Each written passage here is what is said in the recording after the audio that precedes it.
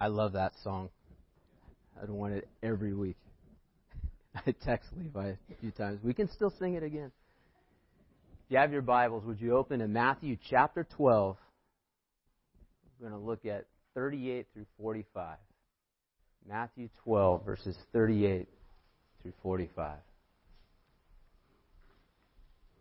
Are you ready? I'm pumped. Okay. Starting with verse 38. Then some of the scribes and Pharisees answered him, saying, Teacher, we wish to see a sign from you.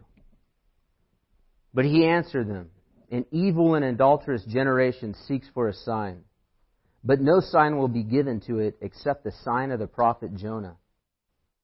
For just as Jonah was 3 days and 3 nights in the belly of a great fish, so will the Son of Man be 3 days and 3 nights in the heart of the earth.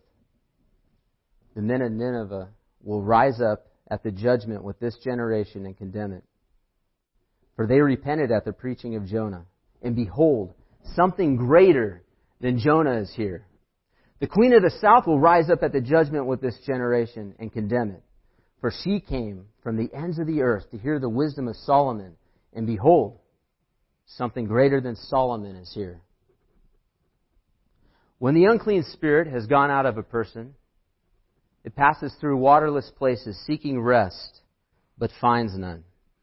Then it says, I will return to my house from which I came. And when it comes, it finds the house empty, swept, put in order. Then it goes and brings with it 7 other spirits more evil than itself, and they enter and dwell there. And the last state of the person is worse than the first.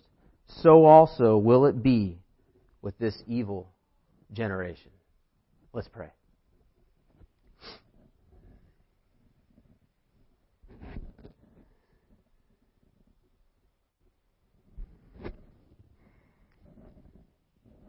God, I need you. We need you to speak to us. Please help these words to come alive. Help there be a message that falls upon our hearts, that draws us near to you. And I pray that if there is anyone in this room that doesn't know you, that you would save them. And I pray for those of us that do know you, that you would bring about a filling of your Holy Spirit that is so powerful that the world sees how great you are and that we can enjoy you with all of our hearts. Amen.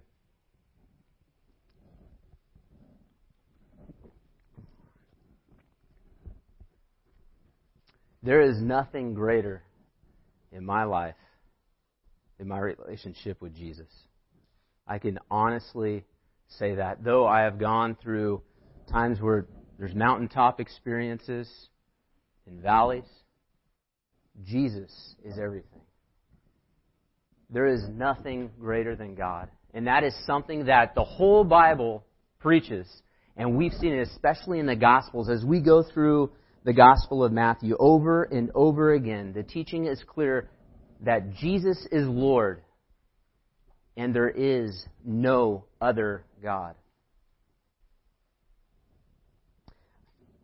He is the Messiah that has come to save us from all of our sin. And I don't know about you, but when I'm sitting out there and I'm listening, which is most of the time, like last week when I was listening to Pastor Bob, I get so excited. I literally was sitting, I shift back and forth on my seat. I don't think it's just because I have ADD. But I keep moving back and forth and I go, yeah. And it's almost like I'm watching Michael Jordan playing basketball because I get really excited or I used to when he played. But it's even greater than that. And I seriously, when Bob was preaching, I wanted to get up at certain times and just go, yes! That is so good. And I don't know why. I don't know if it's just a personality thing, but I think the main reason is because the Holy Spirit is inside of me. And it's hearing the Word proclaimed. And it's saying, yes! That is who I am. This is good news.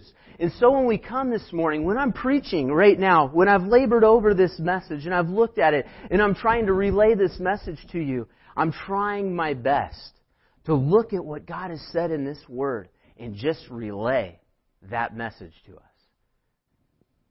so that that same experience could be happening through you, and it can take root and change us to be more like Him. We want to be filled with the Holy Spirit. So our passage this morning is just continuing where we left off last week. It's a big section. There's a lot of stuff going on. And for us to understand some of these main points where we're going this morning, I want to go all the way back to the beginning of chapter 12. I'm not going to read the whole thing, but we're going to recap some of these things to get a good idea of what is going on here. What is the foundation that Jesus has already laid for us? If you remember, at the beginning of chapter 12, Jesus is walking through grain fields with His disciples, and they got hungry. So what do? They started grabbing some grain. They started to eat it. It was on the Sabbath. The Pharisees are watching Him like a hawk. Isn't it unlawful for you to be plucking the grain and eating it on the Sabbath? Jesus looks at them. He rebukes them with a few different things that He says. One of the things that He says is, don't you know that even the priests profane the temple on the Sabbath? I am Lord of the Sabbath, Jesus tells them. And one greater than the temple is here. I love what Jesus does next. After telling them one greater than the temple is here, what does He do? He walks into a synagogue, temple. Same day. Man with the withered hand is there. And He heals the man with the withered hand. And the Pharisees are up in arms now. They're looking at Him. They're like, Jesus knows that they're thinking, it's unlawful to work. It's unlawful to heal on the Sabbath. And Jesus tells them, it is lawful to do good on the Sabbath. I desire mercy and not sacrifice. Jesus is always saying, I have always preached that the issue is the heart. That's the reason why I have all these laws. I want your heart to know me. I want your heart to be filled with me. But the Pharisees, who were blind as bats, they just wanted to plot a way of how they were going to destroy Jesus. And so Jesus, knowing that, being God, He leaves. Many people follow Jesus, and it says that Jesus healed all of them. And as He's already departed, and He's with these people, they bring before Him a demon-possessed man who was mute and blind. And Jesus cast the evil spirit, out of the man. And then the man was able to speak, and he was able to see. And all the people looked at him, and they marveled. Could this be the Son of David? Could this be the Messiah? Could this be the one that we've been waiting for? Pharisees and the scribes hear what's going on. Blind. They're hard. They don't see the miracle that's happening right in front of them, and they say, no. No. This is definitely not the one that we've been waiting for. He's casting out demons with the power of Satan, the power of Beelzebub, the prince of demons. They attributed Jesus' power to Satan. They said that Jesus casts out demons by the power of Beelzebub. And Jesus is not going to allow any such accusation to be made against Him. Jesus said that Satan would not cast out Satan with Satan because a house divided against itself would not stand. As Pastor Bob pointed out last week, Jesus quoted Isaiah 5, which they would know really well. It says, every kingdom divided against itself is laid waste, and no city or house divided against itself will stand. Pharisees knew this text very, very well. Jesus was blatantly, once again, declaring that He was God in the flesh. And if He was God, casting out demons, He tells them, then the kingdom of God is before them. And this is so huge. We're going to come back to it with the last 3 verses that we have today. But He says, and not only did He declare that His identity again to the Pharisees, but He gave them a severe warning, a warning against blasphemy, blaspheming the Holy Spirit, the unpardonable sin.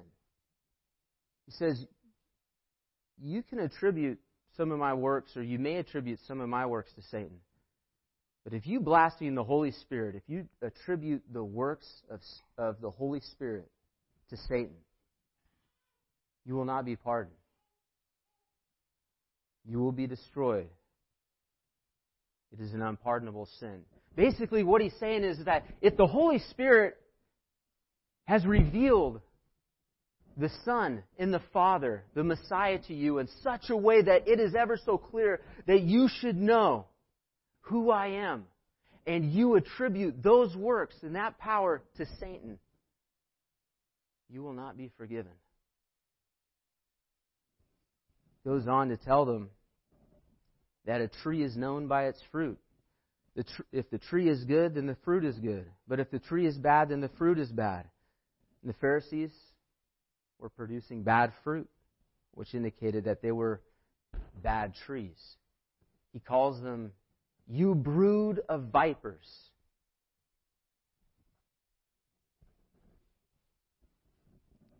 One would think that after the Pharisees had witnessed these miracles of healing, they knew all that had gone. I mean, look, for chapters and chapters now, he's raised dead people to life. He's cast out demons. He's healed people. He's performed all these miracles in front of these Pharisees, that they would know this is the Messiah. This is the one that has come. But there's people around him that are seeing it. Their eyes are open. They're ready to accept Jesus for who he is, but not the Pharisees. And then our passage continues in verse 38. Then some of the scribes and Pharisees answered him, saying, Teacher, we wish to see a sign from you.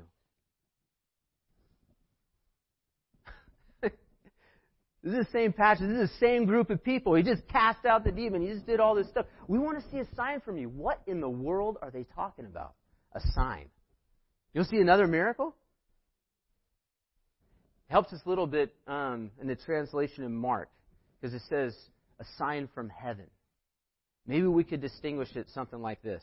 A miracle is the power of God working through man on earth to perform some power that God has given him. But a sign from heaven, they want to see something that's directly from God. We want to see God do something here. Maybe like Moses talking to the burning bush. God's right there. Maybe they want to see the stars arranged in such a way where it says, Jesus is the Messiah. Listen to him. Directly from heaven. But the truth of the matter is that these Pharisees weren't really on the verge of becoming Christians. They're just trying to trip Jesus up.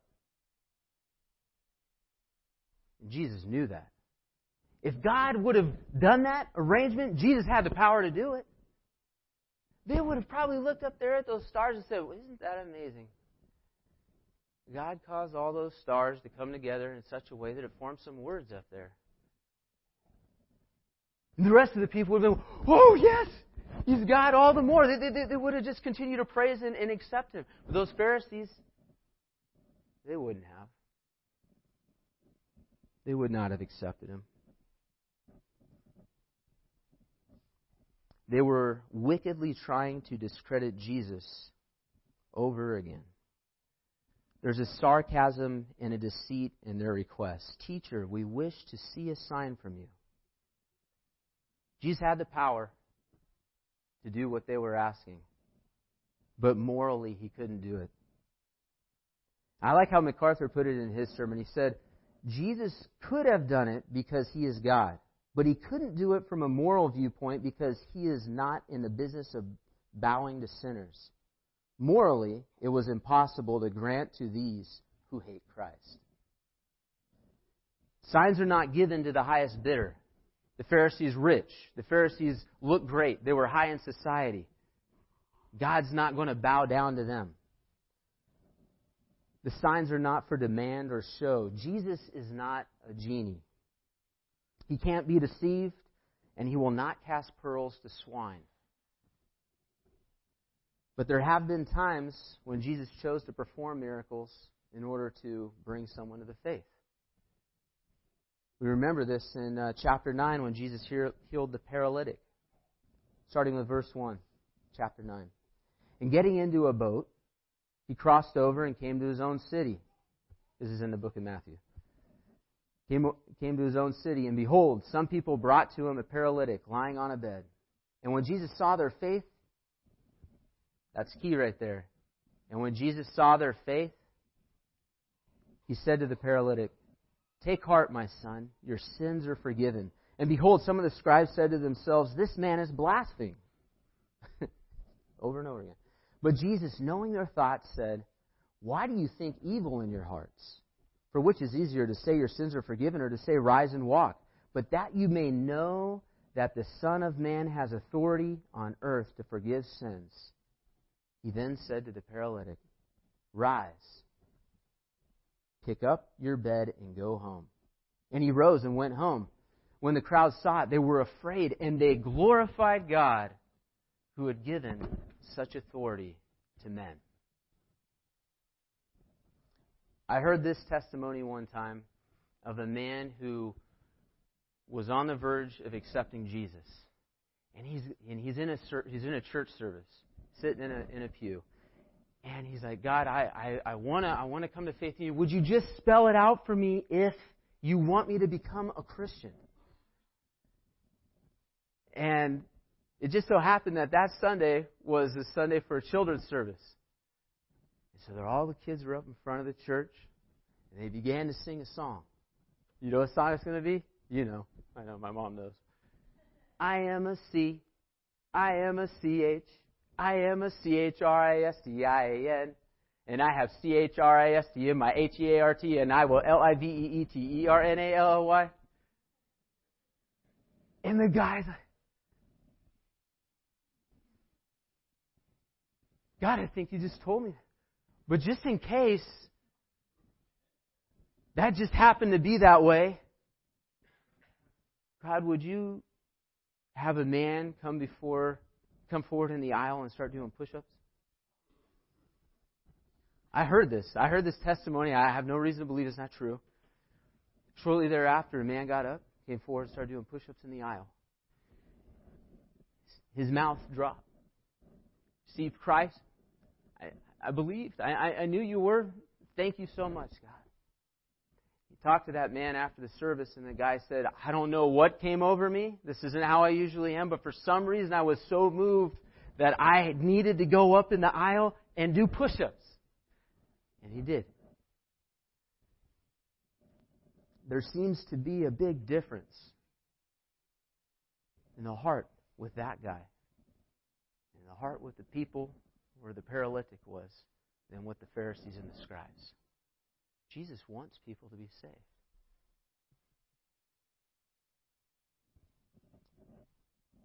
But Jesus wasn't about to submit to those brood of vipers. Continuing, verse 39. But he answered them, "An evil and adulterous generation seeks for a sign." So we've already heard Jesus over and over again tell them, "You guys are evil. You guys are going to be judged." Now he adds adulterous generation. We understand this perfectly. The Pharisees and the scribes, they were the Jews. They were God's chosen people. They were supposed to be married to God. But they're not falling for Jesus. They're not falling on their hands and knees to worship Jesus. They're not accepting the Messiah, the very one that all of Scripture is testified for.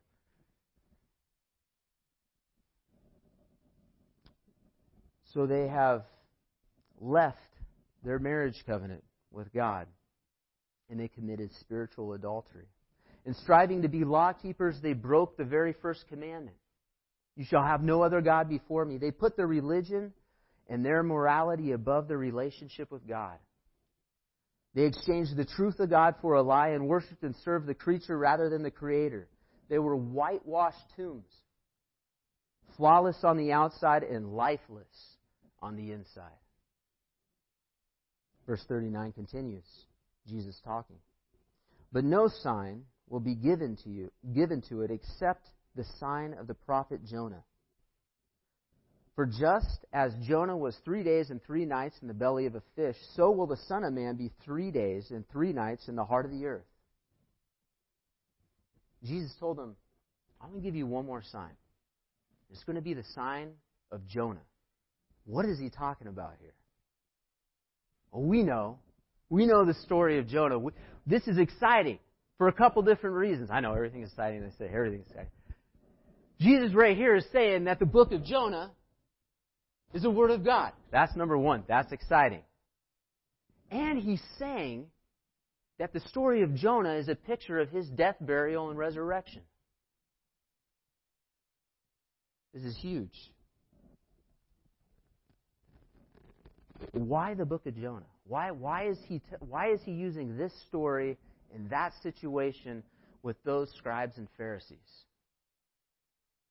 Jesus not only is going to proclaim who He is as the Messiah, that He has come to save, that He has died for our sins and rose again, but He's going to slap these guys in the face.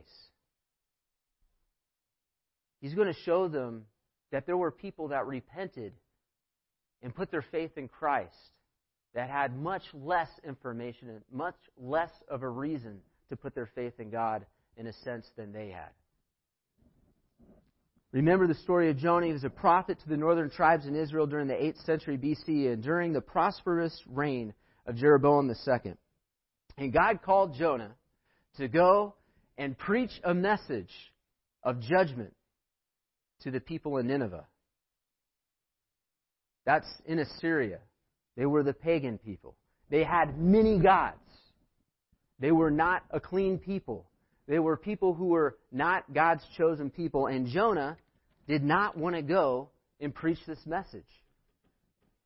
But God says, no, I am calling you to go over here and go do this. So what does Jonah do? We all know the story. He gets in a boat and he goes the opposite direction to run away from God. And God causes a big storm to happen. And the boat's going all over the place. And the people are all scared. They're going to lose their lives and start throwing everything overboard.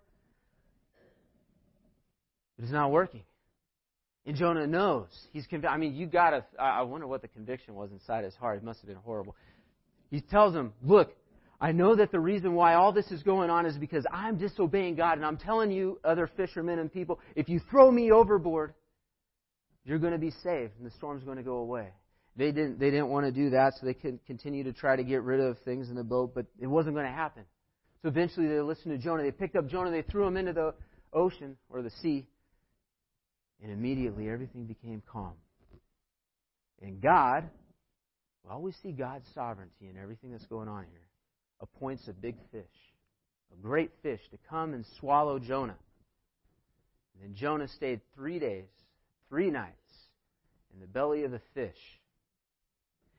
And then God told that fish, you spit Jonah out, and he or she, I don't know, spit Jonah out onto dry land. And I think at this point, it's clear, Jonah realized God's in control. He has to do what God has called him to do. And so he goes on his couple days' journey to Nineveh.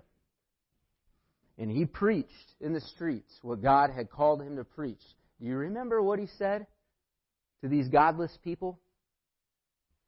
We don't know much about it. It's possible it could have been a longer sermon, but we get at least the gist of it. Maybe it was only these words.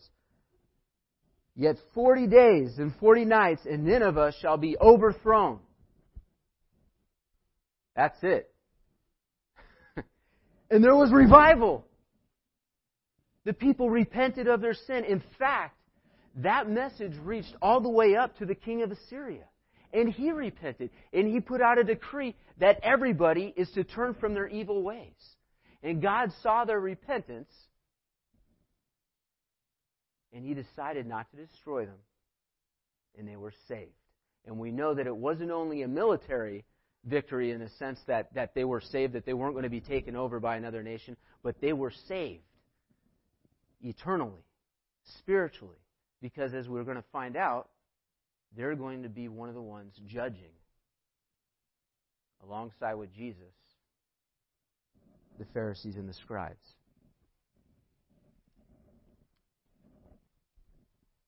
We need to see throughout all of Scripture Our God is a God of mercy. He is slow to anger and abounding in steadfast love to all who would put their faith in Him. Jesus told the Pharisees and scribes who were asking for a sign, He continues in verse 41, the men of Nineveh will rise up at the judgment with this generation and condemn it, for they repented at the preaching of Jonah, and behold, something greater than Jonah is here. Jesus declares once again, something greater is here. Remember, He told them earlier that He was greater than the temple, and now He's telling them that He is greater than the prophet Jonah. Jonah was a prophet. Jesus is God. Jonah was a sinner. Jesus is sinless. Jonah preached one message of judgment. Jesus preached judgment, the forgiveness of sins, and grace, and He performed miracles in front of their very eyes. Jonah was in the belly of fish for 3 days and 3 nights, and then spat out. That's impressive.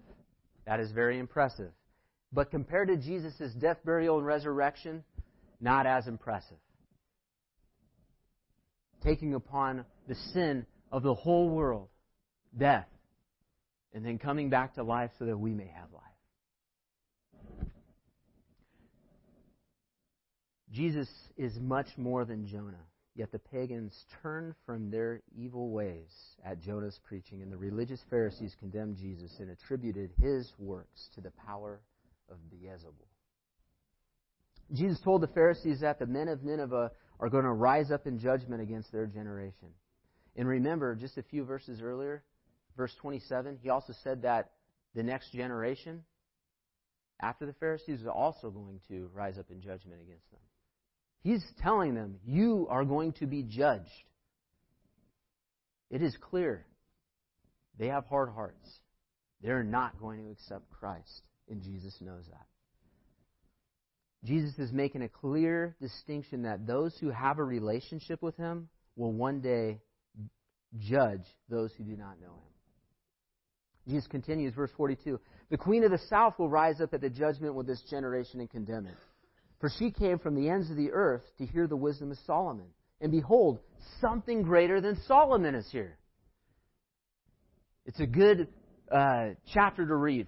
1 Kings chapter 10, if you want to read about the Queen of the South, also known as the Queen of Sheba, coming from the area of probably Ethiopia.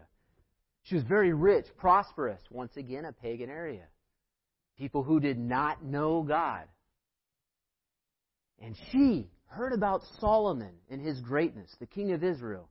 And she brought on all her entourage, and they traveled, it says, from far off, just to speak with King Solomon. And when she got there, she was so impressed at the magnificence of his kingdom and all that he had. And then she brought forth all these different questions, and he not only answered everything she wanted to know, but even more. And she placed her faith in the God of Solomon. Once again, Jesus reminds the Pharisees and scribes of yet another time when a pagan person was saved by faith, having been exposed to even less of the truth about God than they had. And Scripture tells us that Solomon was the wisest man ever to have lived and is ever going to have lived here on earth. Solomon was wise, but Jesus is wisdom.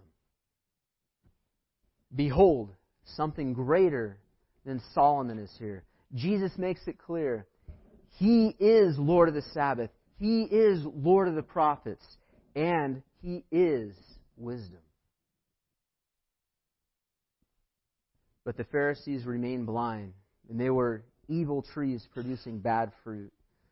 They were not for Jesus, and therefore they were against Him. There is no neutrality. We're either for Him or we are against Him. It is foolishness to deny Christ. God has revealed Himself in so many different ways to us.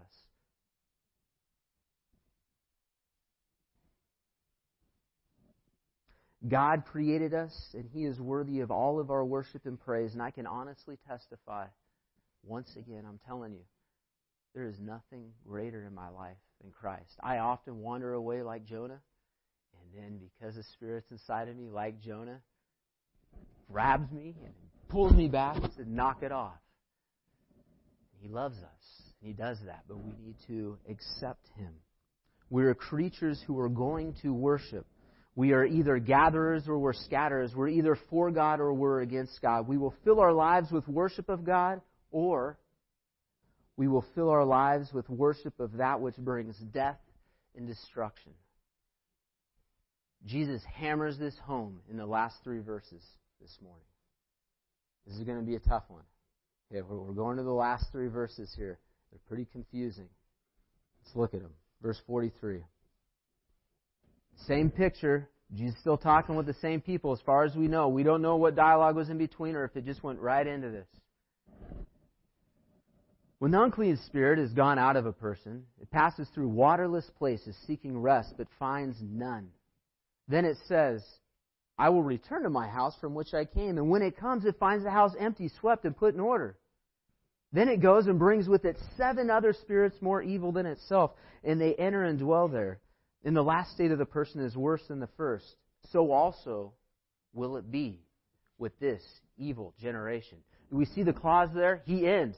So also will it be with this evil generation. That's the theme throughout the whole thing. He is looking at these Pharisees and is telling them, that is how it's going to be with this evil generation. I am telling you the truth.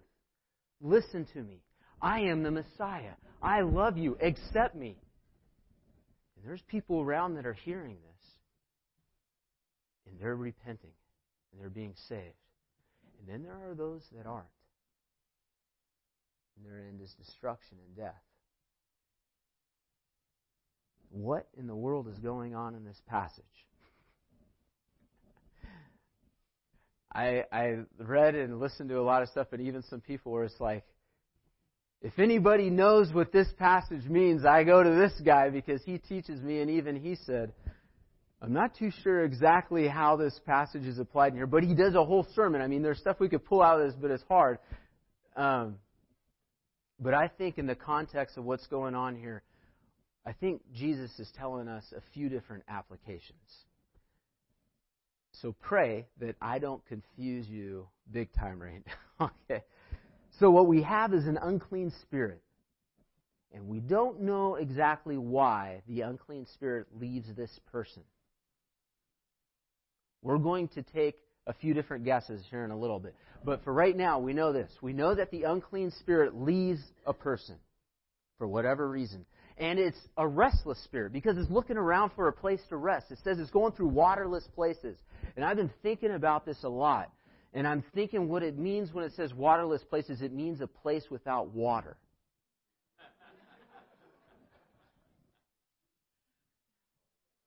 I'm very confident on that one.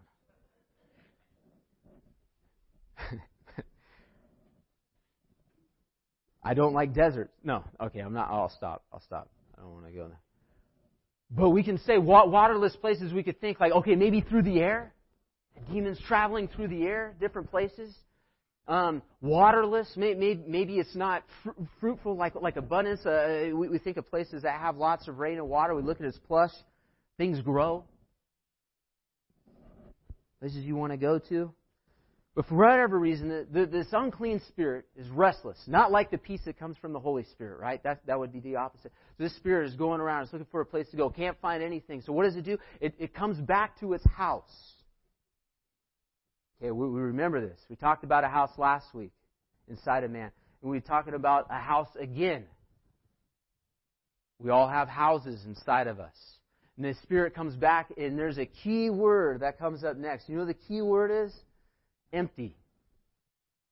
The spirit finds that the house is empty and put in order, swept, clean. This is a good place to dwell. He goes out and gets 7 more unclean spirits, more evil and horrible than itself. And they come back and they rest in that house and possess it. And it says that the state of that person was worse than the first. And then Jesus says, so it will be with this evil generation. I have to speculate a few different things, and I do not want to say something wrong, but I'm picturing in my mind Jesus looking right at the Pharisees and the scribes as he's saying that part. So will it be with this evil generation. But all the meantime, you realize these Pharisees and scribes were the ones that translated, that they're the ones that explained to all the people that follow how to interpret the Scriptures. They're the ones that said, you want to know about God, you want to know what it means to love God and worship Him, follow our lead. See how we're doing. And they're sitting there trying to get people to go the other way. Jesus is condemning them. He's calling judgment on them. And the other people around, I think He's also warning. I think we could look at this and say, Jesus, we know, went around and cast out demons out of lots of people. Go back to chapter 8 where Brad preached, and the demons rushed down to him, and they identified Jesus for who He was. And they said to Jesus, the demons inside said, "What will you have of us, Son of God?" They identified Him. They knew who He was. They knew that He had authority. And Jesus cast them out of the two guys into the swine. And they left. And Jesus went around doing what? Proclaiming the kingdom of God. The kingdom of heaven is at hand. When that happens, He's casting out demons and causing them to go different directions. Okay? But then when the evil is gone, there's an emptiness that you have to fill the void with. You can't save yourself. You can't live a certain life where now that evil things have been rid of in your lives, you're going to try to live a life of morality in such a way that you're going to save yourself. You can't be a whitewashed tomb and be saved. That's what the Pharisees are doing. They don't have the filling of God inside of them. They don't know God. Jesus had to come in and bind the strong man that was inside and cast it away. Remember verses 20, 28, and 30. This is from last week. It says, "But if it is by the Spirit of God that I cast out demons, then the kingdom of God has come upon you. Or how can someone enter a strong man's house and plunder his goods unless he first binds the strong man? Then indeed he may plunder his house. Whoever is not with me is against me, and whoever does not gather with me scatters."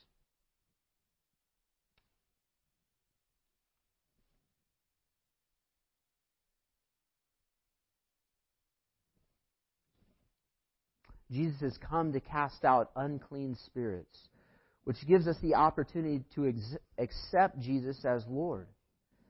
Accepting the truth that He is God, that we are sinners, and if we confess our sins, He is faithful and just to forgive us our sins and cleanse us from all unrighteousness. 1 Corinthians 6:19 says that all of us who are Christians have the temple of the Holy Spirit living inside of us. And this is something that is so reassuring to those of us that are Christians. If we're possessed by God, we have the Holy Spirit indwelt in us, Satan can't be there. He's never going to be there. Once saved, you're always saved. The power of God is upon you and in you, giving you the ability to grow in Him and love Him, so that 7 more evil demons can't come back inside of you, so that you can't be controlled by something else. I think Matthew chapter 3, verses 1 through 11 help us to understand this idea that not only do we need to identify the fact that we need to repent, that we're sinful, but that once we repent, we need to fill ourselves with the Holy Spirit. We need to accept that into our lives. We see this when John the Baptist is preparing the way.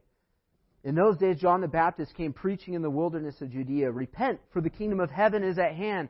For this is He who was spoken of by the prophet Isaiah when he said, 'The voice of the one crying in the wilderness, prepare the way of the Lord, make His paths straight.'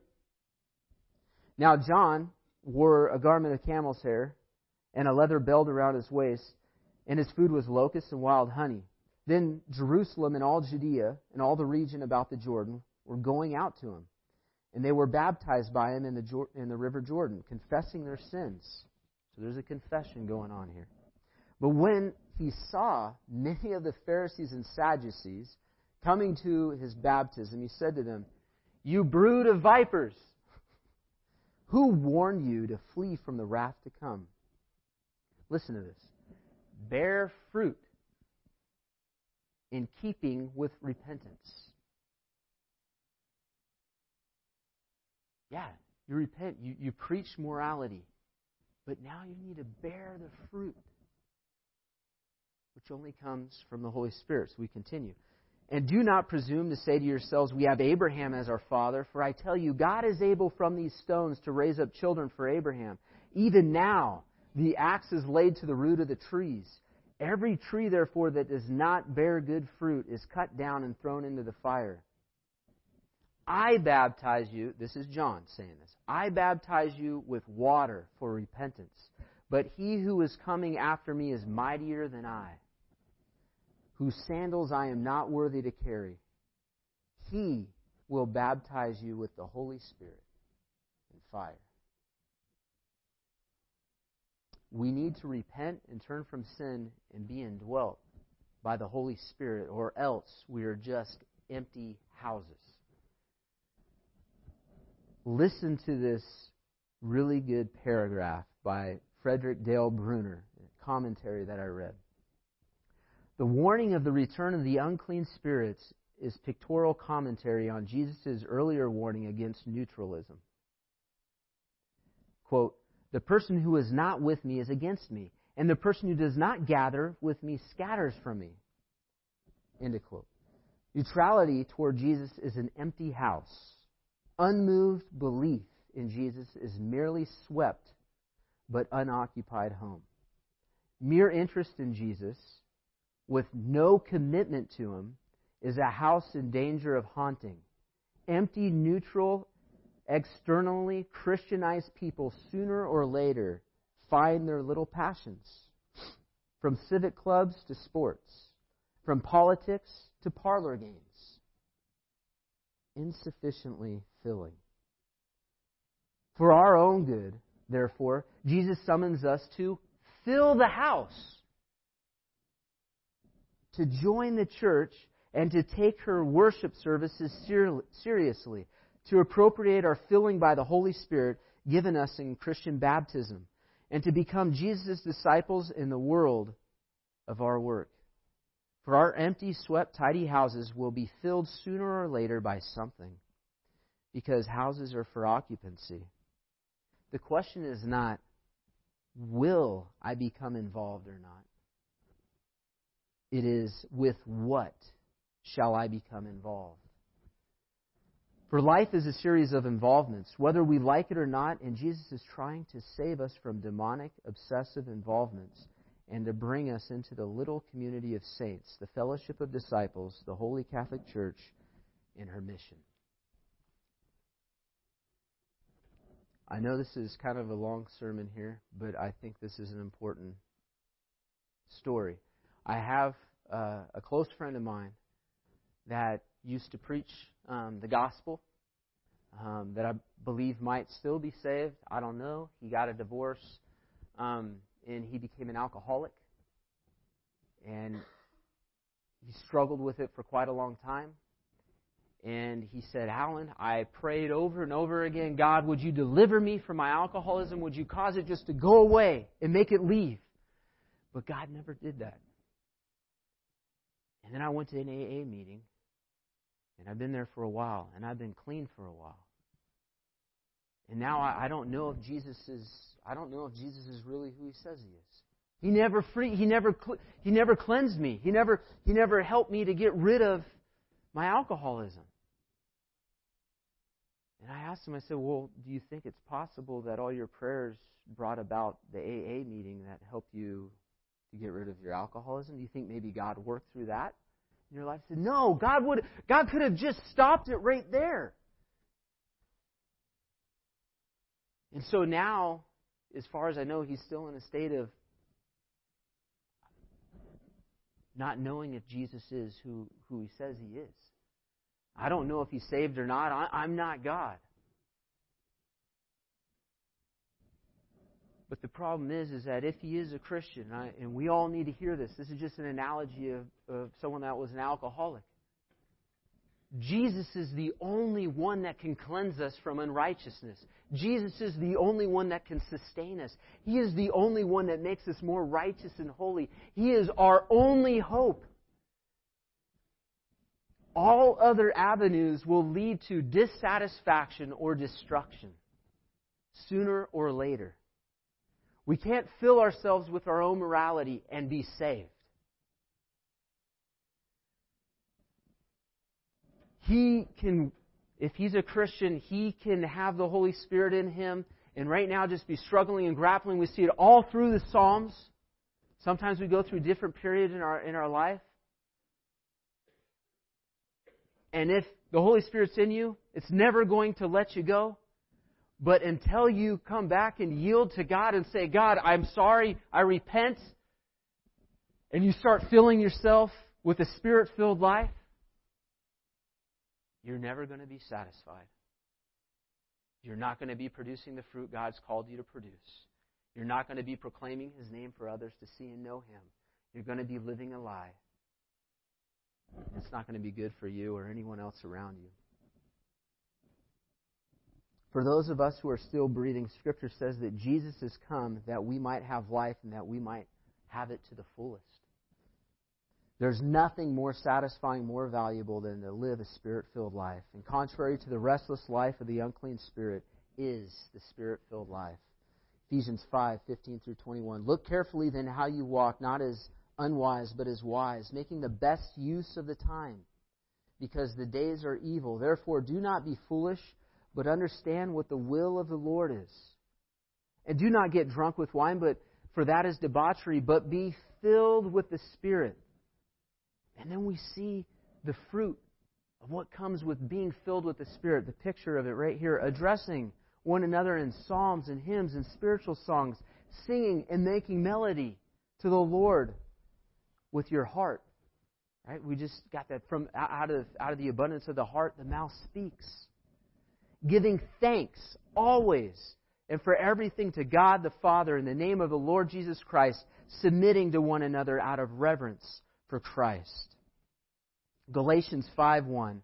For freedom, Christ has set you free. Stand firm, therefore, and do not submit again to a yoke of slavery. Galatians 6:8. For the one who sows to his own flesh will from the flesh reap corruption. But the one who sows to the Spirit will from the Spirit reap eternal life. Be ye filled with the Spirit, that we may love God and one another. Our submitting to one another out of love is a proclamation to the world of Christ's love for the Father. Let's have communion.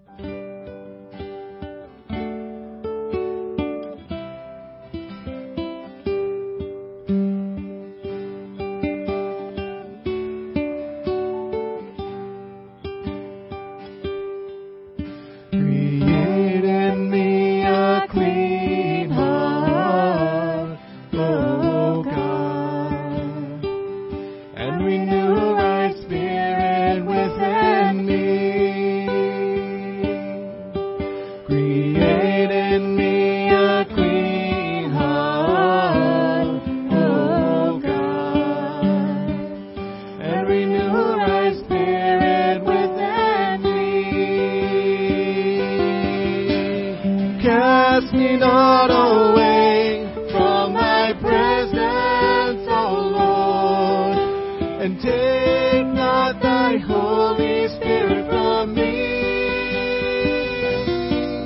Restore unto me the joy of thy salvation, and renew right spirit within me.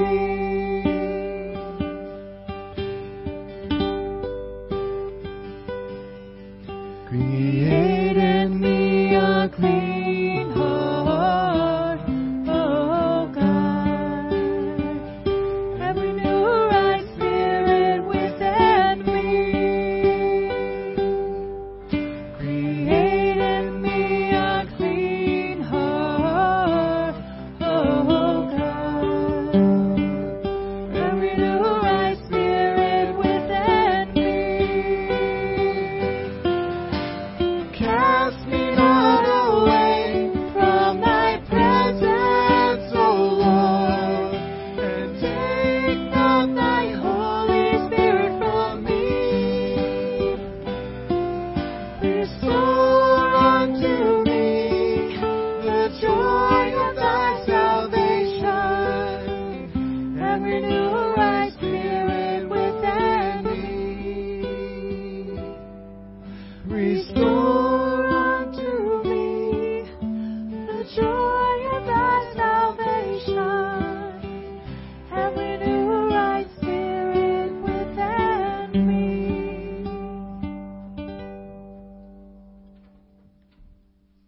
Such an appropriate song.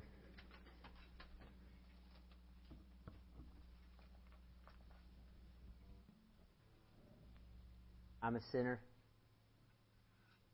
We're all sinners. We need Jesus.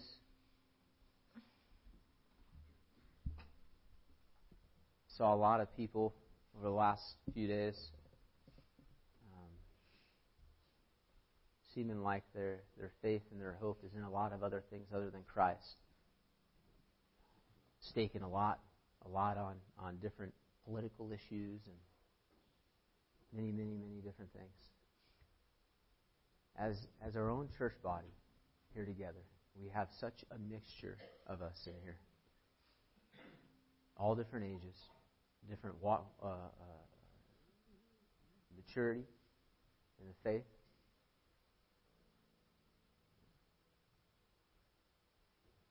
And He wants us to love each other.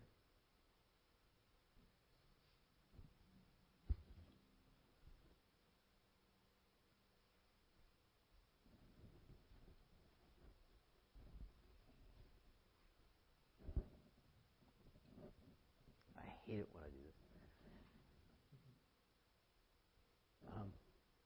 You know exactly what I want to say. It's the same thing that's said every single week in different ways. But this word is truth. And I'm not very good at giving it whenever I preach. But hear and take heart the word that we need to not be neutral. That is a message of love. We need to be filled with His Holy Spirit. And we come together at the table right now, falling flat on our face, saying, I am a sinner. We think about the sins that we've committed. We know our place. We know God's place. And we thank Him. Thank you, Jesus, for what you've done for us. And it's only by His body being broken, His blood being shed, that we can put any of our hope. You know, on the night before Jesus was betrayed, He was with His disciples, and He took the bread, and He broke it. He said, this is my body, which was broken for you. As often as we meet together to break it in remembrance of His broken body for us on the cross. Let's take it.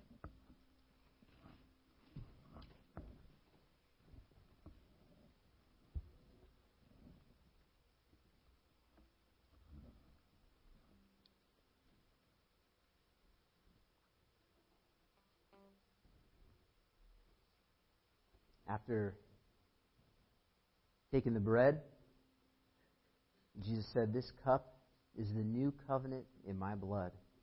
Do this as often as you drink it in remembrance of me.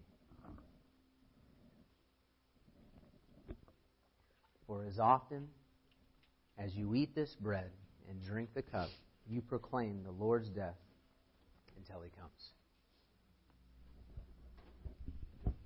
Please stand.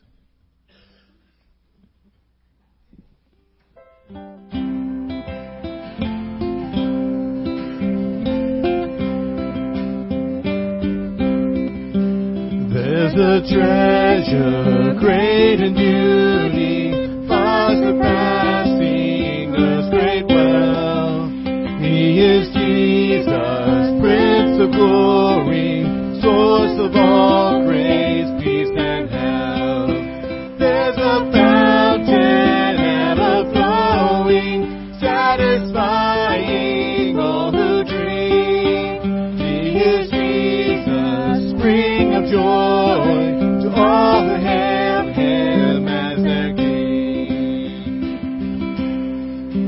There's a power, holy power, breaking bonds of captive men. He is Jesus, mighty Jesus, holy warrior and sinner's friend. There's a Savior, rich in mercy, quick to pardon all our sin. He is Jesus, great Redeemer, reconciling God and man. There's a glorious Lord returning, and all will bow to Him alone. He is Jesus, King of nations, reigning from His gracious throne. There is one to whom all praises will through every age ascend. He is Jesus, King forever, His wondrous rule will never end. There is one to whom all praises will through every age ascend. He is Jesus, King forever, His wondrous rule will never end. Amen. Lord bless. We have refreshments in the back. And again, just a reminder for the ladies.